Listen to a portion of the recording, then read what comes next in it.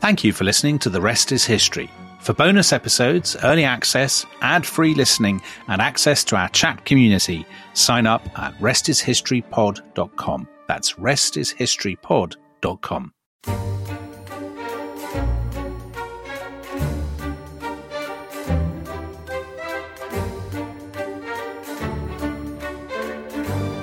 Hello, and welcome to the first episode of The Rest is History, our new podcast about all things historical. I'm Dominic Sambrook, and my sidekick, as I like to refer to him, although he would no doubt refer to himself as my puppet master, is opposite me, and it's Mr. Tom Holland. Hello, Tom. Thank you very much, Dominic. What an ambivalent introduction that was. Lovely to be here. You looking forward to the podcast? Done a podcast before? I've never done a podcast before. I've been on lots, but I've never actually done one. But since everybody else in Britain is doing one, I thought that not one like this, though. Not one like this. No, not one like this. This is going to be something completely and radically new. Well, that remains to be seen. Tom, credentials? Historian of the ancient world, early Middle Ages. And I've just written a book, Dominion, which goes from 480 BC right the way up to the present day, a history of Christianity called Dominion, available in all good bookshops, folks. Very good book, even if I say so myself. A very good book, Tom. And you? And I write about modern Britain mainly, a little bit in America, but mainly on modern Britain. So I've written a series of books about Britain since the 1950s, and the most recent one is called Who Dares Wins, and it's all about Margaret Thatcher in the 80s and Duran Duran and Spandau Ballet in the Falklands War and everything you would ever want to know. So I'm batting for the ancient Romans. Dominic is batting for Duran Duran. We're covering all the bases there, I like to think. So essentially we can cover almost anything. And that, of course, is the great joy of podcasts. And Dominic, what do you want to talk about today? Well, I think we should start as we mean to go on. And I think we should start with greatness. Who is great? What is it? And why aren't people great anymore? So, Tom. Yes. As a great man yourself. Yes. Throw some great figures from history at me. Well, the biggie, of course, is Alexander. Is he the first? The Great. Well, I think what's interesting is that the idea of somebody being great isn't actually a kind of natural thing. It's something that's bred of very specific cultural circumstances. And the idea that somebody can be great is originally a Persian idea. The Great King, is it? The Great King. So he's the King of the Kings. He's the Great King. That's how he's known. So the King of Persia was superior to... Because the Persian Empire is the greatest empire that anyone had ever seen. And I just increasingly think that basically everything goes back to Persia, ultimately. Everything kind of, you That'll follow go down something... very well with people in Iran. Well, you follow things through and it always goes back to Persia. Okay. And so the king of Persia is the Great King. And then Alexander III of Macedon conquers the Persian Empire.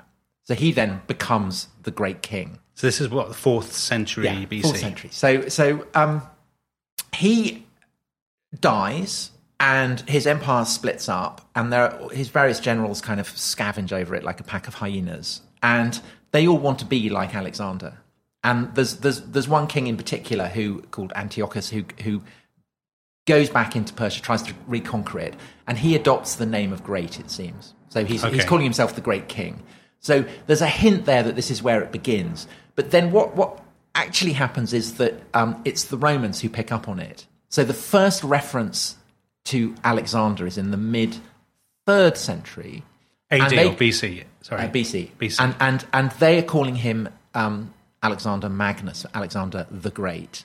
So basically, Dominic, what I'm saying is that the idea of greatness comes from ancient history. Yeah. And so that's brilliant. So basically, that's mine. Yes. But you, of course, you're a modern historian. So, basically, you don't have great people. No, not really. So I do my research for this podcast. So I looked at the Wikipedia list of people who are called great. I found another website, which I'm rustling my paper to prove that I've done my research. Another website which begins with the words, history has produced at least 38 great people. 38? At least 38. It's very precise. There could be some more out there. Waiting 43. Waiting to be captured. Who knows? But anyway, let's go back to the Wikipedia, because Wikipedia is obviously the thing that people will look at. So what's the most recent? So I think the most recent is the Emperor Meiji of Japan. He dies in 1912. So he's the guy who opens up Japan to the West. He he modernizes Japan and sort of pushes it into the 20th century, if you like. But everybody before that, so the last people that we think of as great are kind of Peter the Great, Catherine the Great. So we're talking Frederick beginning the of the Great. 18th century. Then we've got the enlightened despots. I mean, I found them excruciatingly boring, actually, when I did them for A-level. Catherine the Great, Frederick the Great, people who modernize Russia and Prussia and these sort of Central European monarchies. But who is But after that, deciding nobody. who's deciding that they're great? I mean, is there a kind of selection committee like the Nobel Prize committee? No, Or I think something, it emerges from the sort of immediate historiography. So it's a kind of creation of Victorian writers. And I think greatness in this, when we talk about people being great, I think a lot of it is to do with sort of nation building, state builders. And I think it's the thing that Victorians did. I mean, as you know, the Victorians or 19th century nationalists generally were all about finding historical roots of nation states and arguing that, you know, they would sort of delve back into the archives to prove that a given nation had sort of been born unsullied and pure at the dawn of history. And I think they looked for founding fathers, and they were generally I mean, there were Catherine the Great, I suppose, but by and large they're men, they're warriors who've welded their people into this sort of mighty realm or modernized it or something like that. But it's so in which case, why is George Washington not George the Great? Because he's a I mean, he's the essence of a founding father. Well, this is the thing, isn't it? Is it because it's a republic? Well, you could go with the. I mean, so you can't have great men in republics. No, I think you do have great men. And to just concentrate on America for a second, they don't use that terminology, but they do use the terminology of the founding fathers, and they have, you know, the Lincoln Memorial, the Jefferson Monument. They have all these kind of, you know, you can go to kind of Monticello, Thomas Jefferson's house, and kind of do homage to the great man. Yeah, but I think the fact that they're not, they're it's on the not money. Abraham the Great, it's not George the Great. I think that does suggest that there is an issue in republics. Yeah, maybe. And indeed democracies with the idea of, you know, well, I definitely of think calling that. someone great. I absolutely think you're So right. these are about all that. monarchs. So I think Is there anyone who's called who is who's called great who's not a monarch? I mean, Pompey the Great, I guess. there are some earls and bishops. I mean, Yeah. I'm going back to the Wikipedia list, but it's a bit desperate. But basically, they're all Popes. monarchs. So Yeah. I think almost isn't it true that by definition in a democracy you can't have the great, because an awful lot of people, often actually a majority, may well have voted for other candidates, may well have voted against them. But also, isn't it that it's an offence against the very idea of democratic? Yes. You know, the kind of implicit egalitarianism of a republic or a democracy. The idea that there are great people, great men who put democracies in their shadow is seen as being Lots of threatening. democracies do have that, though, don't they? So here's Yeah, but they don't call them great. I mean, you don't. what about So- Mustafa Kemal Ataturk, Father Turk, the founder of modern Turkey? So there's a man. I mean, effectively, he is, you know.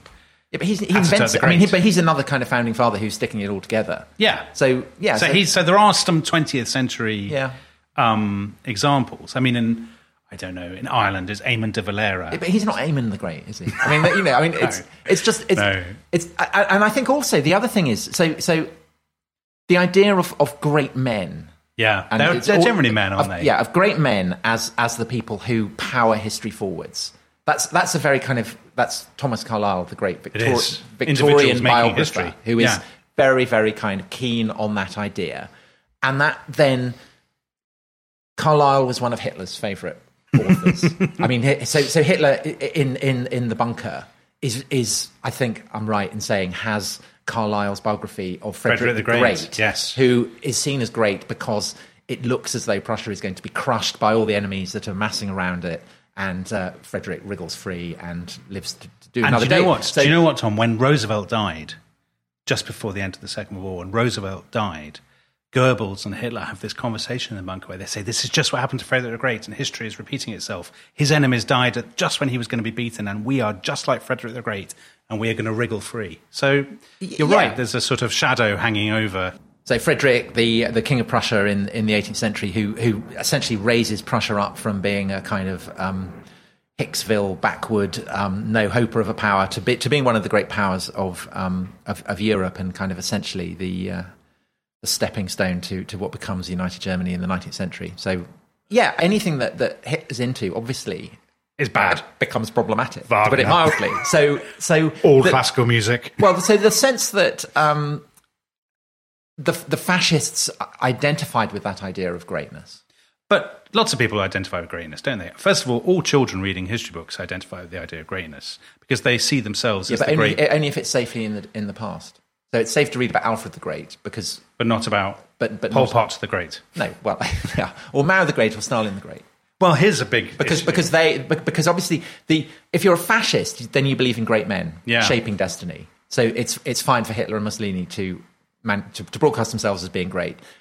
Stalin and Mao are just as influential figures, but they see themselves as the expression of the will of the people.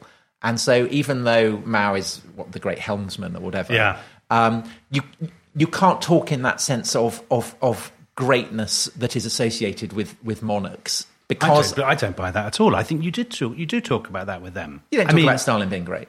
Stalin the Great. Whereas Hitler, I think, would Adolf the Great, that would have been... But Stalin's iconography was all about Stalin as a great man. I mean, the images of him, the father of his people, just like Hitler, he would get love letters from ordinary Russian women. He would...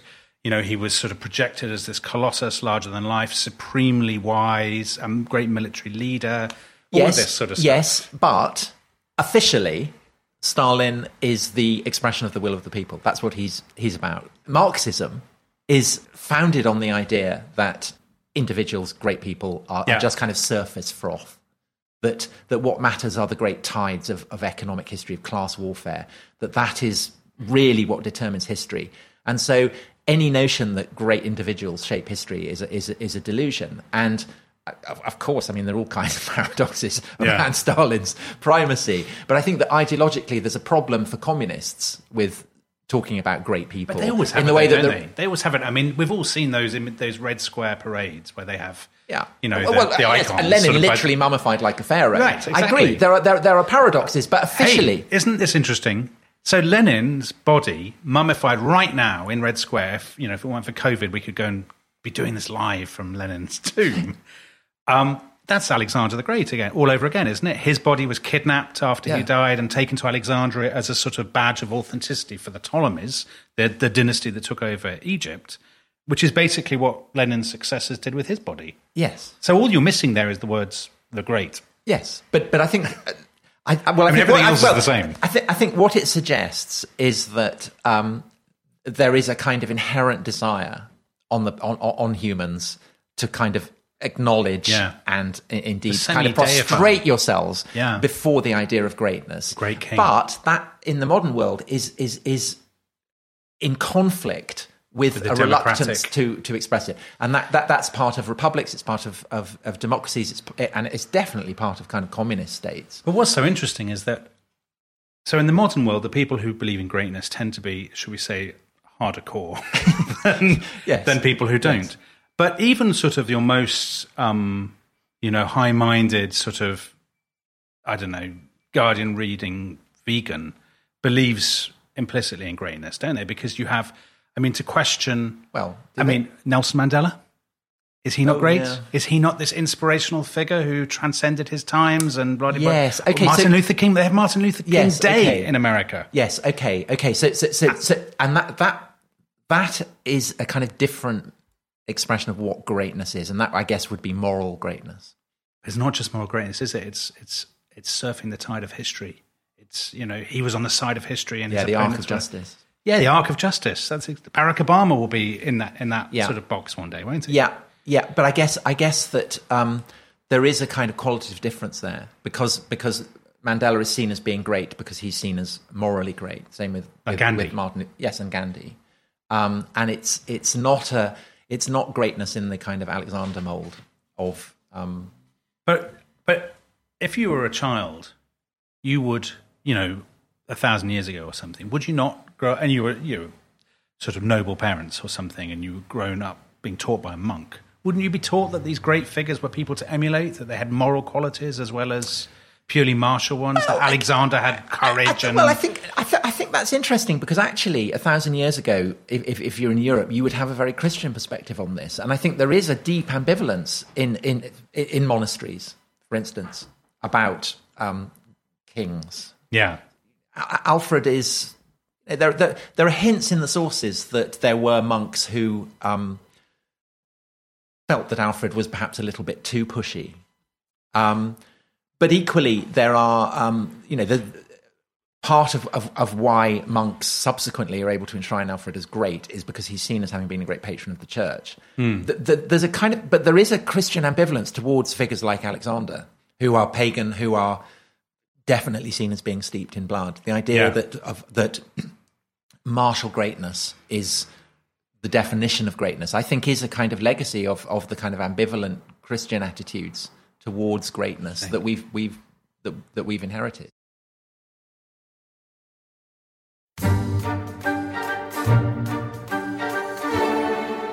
So here's somebody who was definitely inspired by martial greatness, Churchill. Right, so Churchill's really... Now, Churchill, we could do a billion podcasts about Churchill and not exhaust the sort of the stuff to be said or the public enthusiasm. Is he great? I mean, I would say actually flawed, but I mean, everybody's flawed because we're all human. I would say yes. I would say it's ludicrous to say he's not a great figure who, has become an icon, who's become a symbol of the nation, who... And actually all the flaws are part of greatness because everybody we've talked about has been flawed. Do you think Churchill was great? Yeah, so I think that Churchill, well, the kind of way that people have been reacting to Churchill recently highlights the way in which the meaning of great has evolved, I think. Mm-hmm. So I think Churchill is great in the classical sense of it. He is a great man who, in an hour of crisis, saves his country. That's something very Greek, isn't it? Yeah. So he's in that sense he is great because although he is personally flawed, those flaws actually only serve to emphasise the scale of his achievement in rallying and saving his country and indeed much more. By that. Well, people bought that at the time, didn't they? Yeah, I mean, people absolutely. in the 1940s knew absolutely. So he is, he is the British lion personified. I think that. One of the reasons why his statue keeps getting attacked now is that the sense of greatness has evolved and become what we were saying, well, at least what I was saying about Mandela or Martin Luther King, that greatness, you have to be morally great. Right. And I think that there's a feeling that Churchill, on that measurement of greatness, doesn't quite measure up because he's seen as, he has racist views. You mentioned the arc of history. He's seen as somebody who's on the wrong side of a lot of... Yes, well, he was, even by the standards of the time, he was a huge reactionary. Yeah. But in a way, the fact that people are sort of daubing racist on his statue is proof of greatness, because if he weren't great, I mean, who would care? If he was some sort of middle-ranking Well, I think minister. that's a kind of... It's an attack not just on Churchill, but on an understanding of greatness that is now very, very contested. Yes. And I think that it kind of blurs in with the fact that the main island in the UK is called Great Britain. Obviously, it has nothing to do with the fact that Britain objectively is great. It's simply the fact that the island of Britain is bigger than Little Britain, which is Brittany. Yeah. So that's why it's Great Britain. It's an expression of geographical size. But I think that obviously over Britain's imperial heyday, there was a tendency to say, we're great. Sort of nominative determinism. Nominative determinism, yes. And I think that Churchill is the kind of archetypal poster boy for that idea of Britain being great. Yes. And so I think that also is something that is being attacked, because part of I suppose of what's in the back of the minds of people who see Churchill as a problematic emblem for Britain is the sense that his model of greatness is something that is essentially to be rejected, that it's militarist, that it's supremacist, that it's but all great, all the people we've talked about, but fit into that, with the exception of Nelson Mandela but that Gandhi. Again feeds into the idea that we're talking about a model of greatness, an idea of greatness that feels old-fashioned. Does it feel old-fashioned, though? I mean, yeah, I think so. If you're, Chinese, Xi Jinping, will he not be great one day? Yeah, but again, but again, this is the communist thing, that he can't be enshrined as a great man, say in the way that the emperor was, or the first emperor, Yeah. I mean, China obviously has always had a kind of sense of the great man because it's born with it.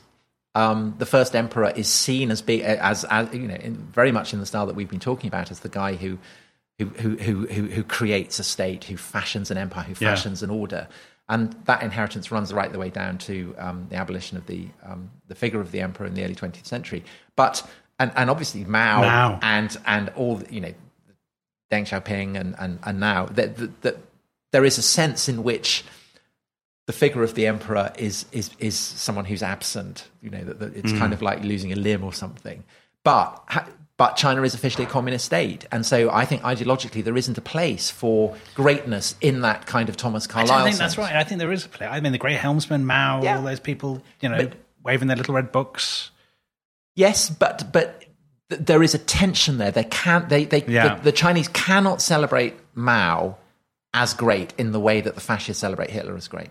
It's odd, isn't it? Because or even, I mean, I don't think that you would get a Chinese general secretary, for instance, behaving in the way that Trump behaved when he returned from his COVID. Taking his mask off and saluting. I think all of those that was whatever you think of it. Vladimir Putin would behave that way, wouldn't he? Putin absolutely would. He'd take his top off. Putin absolutely would. Yeah, and actually, the fact that Churchill, Jesus Christ, what a terrible slip. Trump, Freudian slip there. I never let that down. The fact that Trump does behave in that way, and obviously his "Make America Great Again" stuff, actually shows you just how deeply the concept of greatness is embedded in the American sort of political psyche. The whole iconography of the presidency actually is all the great man kind of stuff, isn't it? Yeah, but again, that kind of feeds back to what we were talking about, about the relationship between Rome and America. I think that there is a huge part of what makes many Americans very, very uncomfortable about Trump is the sense that he is pushing that model of greatness too far. It's odd, isn't it? When I was doing my PhD in history, the idea that I'd be doing a podcast about greatness would have been anathema, because the very idea of greatness to sort of academic historians is complete nonsense and unthinkable and not worth giving house room to. And we would have these sort of seminars where if somebody would say X is great, everyone would kind of scoff. But then we'd go to the pub and have this big debate about who was greater, Pele or Maradona or whatever. So the idea of greatness... Well, sport, yes, because in sport you can measure it. Well, you can't measure it, though, can you? You can't measure... You kind of can. Muhammad Ali, of course, famously said, "I am the greatest." And he basically created his own myth, which all great men and women do, to some extent, didn't? And Maradona, but part the same. of the appeal of sport is that it provides a stage on which these, the desire for hero worship can be channeled safely. Yeah. But that's, and history is no different, surely. No, because I think that history suggests that, giving a stage to people who see themselves as great and who are seen by other people as great can threaten disaster if you live in a democracy or a republic. Definitely. See, I think if we went into Waterstones now, to the children's section, to the history section, they have the horrible histories, but it is all, inspiring girls, wonderful girls, or whatever, those kind of books, the ones I mean. And it's Amelia Earhart, Marie Curie, Agatha Christie, Rosa Parks. Rosa Parks is somebody who's clearly conceived by lots of people as great, as a great figure. I don't think the word great is adequate, though.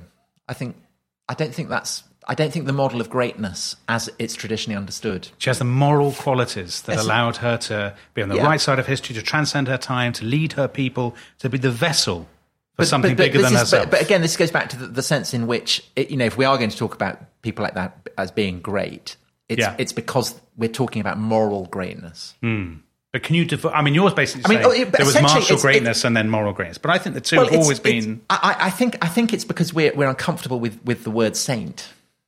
But I think that actually someone like Mandela or Martin King... because we would otherwise have called them a saint. That the emotions that they inspire are the emotions that traditionally saints have inspired. Yeah, that's very true. So they're kind of secular saints. I buy that. And I think that's like I think it's different. People visit their shrines, they get relics. Yeah, but also they're seen as morally inspirational, and that if you behave like them, then you will make the world a better place. I think that's a key part of it. Whereas if you behave like Frederick the Great, You're going to end up in a bunker in Berlin, being attacked by the Soviets. And I think that's not the fate I want for myself. No. So I think that I think it's kind of the ambivalent attitude to well, obviously I think everything comes down to Christianity, but I think in the West it's we remain sufficiently Christian that we're uncomfortable with the idea of great men. Yeah. Because we recognize that there is an aspect of that greatness that is kind of pagan almost, that it's a kind of classical ideal that morally we're uncomfortable with. But we're insufficiently Christian that we're happy now to talk about saints. All right then, Tom. You need to pick 3 people now who you think are great, and they've got to be alive right now. Maybe they can be out of office. Why have I got to? Because I don't... Imposing this rule. Just I always look foolish. I don't think that this is an age where people are great. I tell you who will disagree with you. Boris Johnson. He believes in greatness. Do you think one day people will call him Boris the Great or Boris the Fat? Boris the Fat, I think. Boris not as fat as he was. No.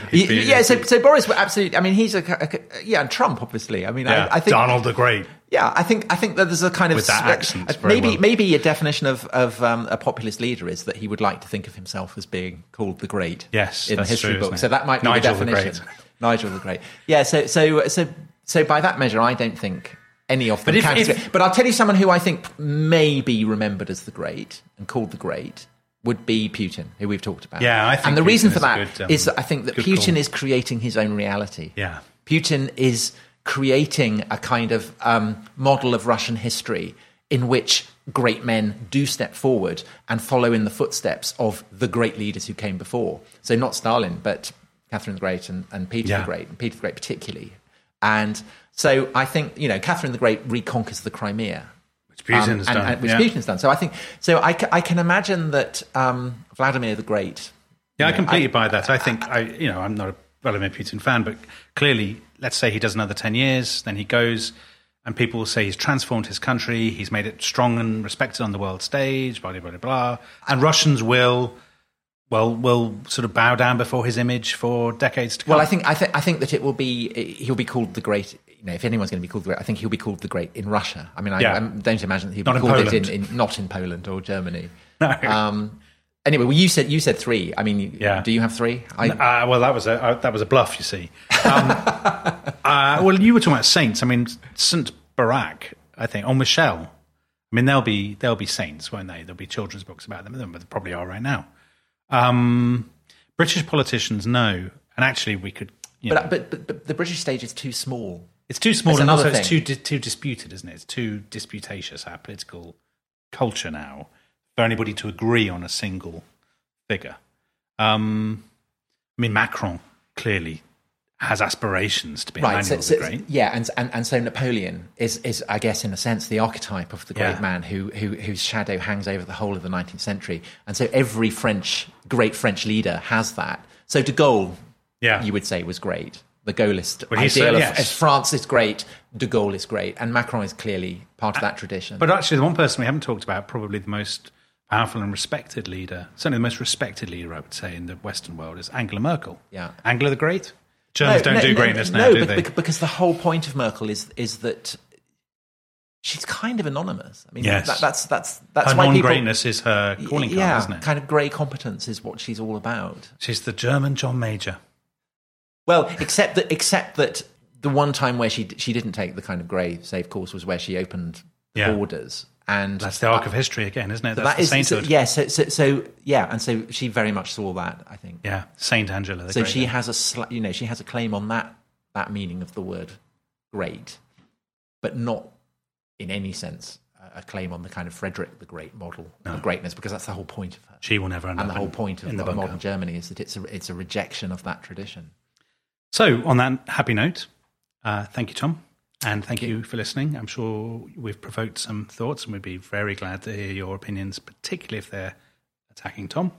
And or Dominic, please, I just get that in. We'll be back next time. Goodbye.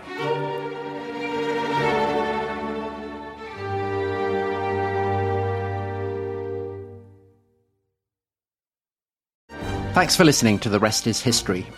For bonus episodes, early access, ad-free listening, and access to our chat community, please sign up at restishistorypod.com. That's restishistorypod.com. Hi, Rest is History fans. If you want more Tom Holland in your life, and frankly, why wouldn't you? I have some good news for you. I'm Emily Dean, and I'm thrilled to say that this week Tom is a guest on my podcast, Walking the Dog, where you get to hear well-known faces at their most relaxed, because I talk to them over a leisurely outdoor stroll with my dog Raymond. And you can join us this week for a very special 2-part in-depth chat with Tom Holland. And yes, I'm afraid I did ask him this question. Tom, how often do you think about the Roman Empire? I think about it a huge amount. In fact, there are days where I barely stop thinking about it. My brain is occupied by the Romans. It's like Gaul. If you want to hear more of my chat with Tom, give Walking the Dog a listen this week. And while you're there, you can take your pick from episodes starring the likes of Ricky Gervais, Jack Whitehall and Jimmy Carr. What's that, Raymond? Yes, The Rest is History did do an episode all about the greatest dogs in history. No, you weren't in it. Most spoilt dog in history, maybe.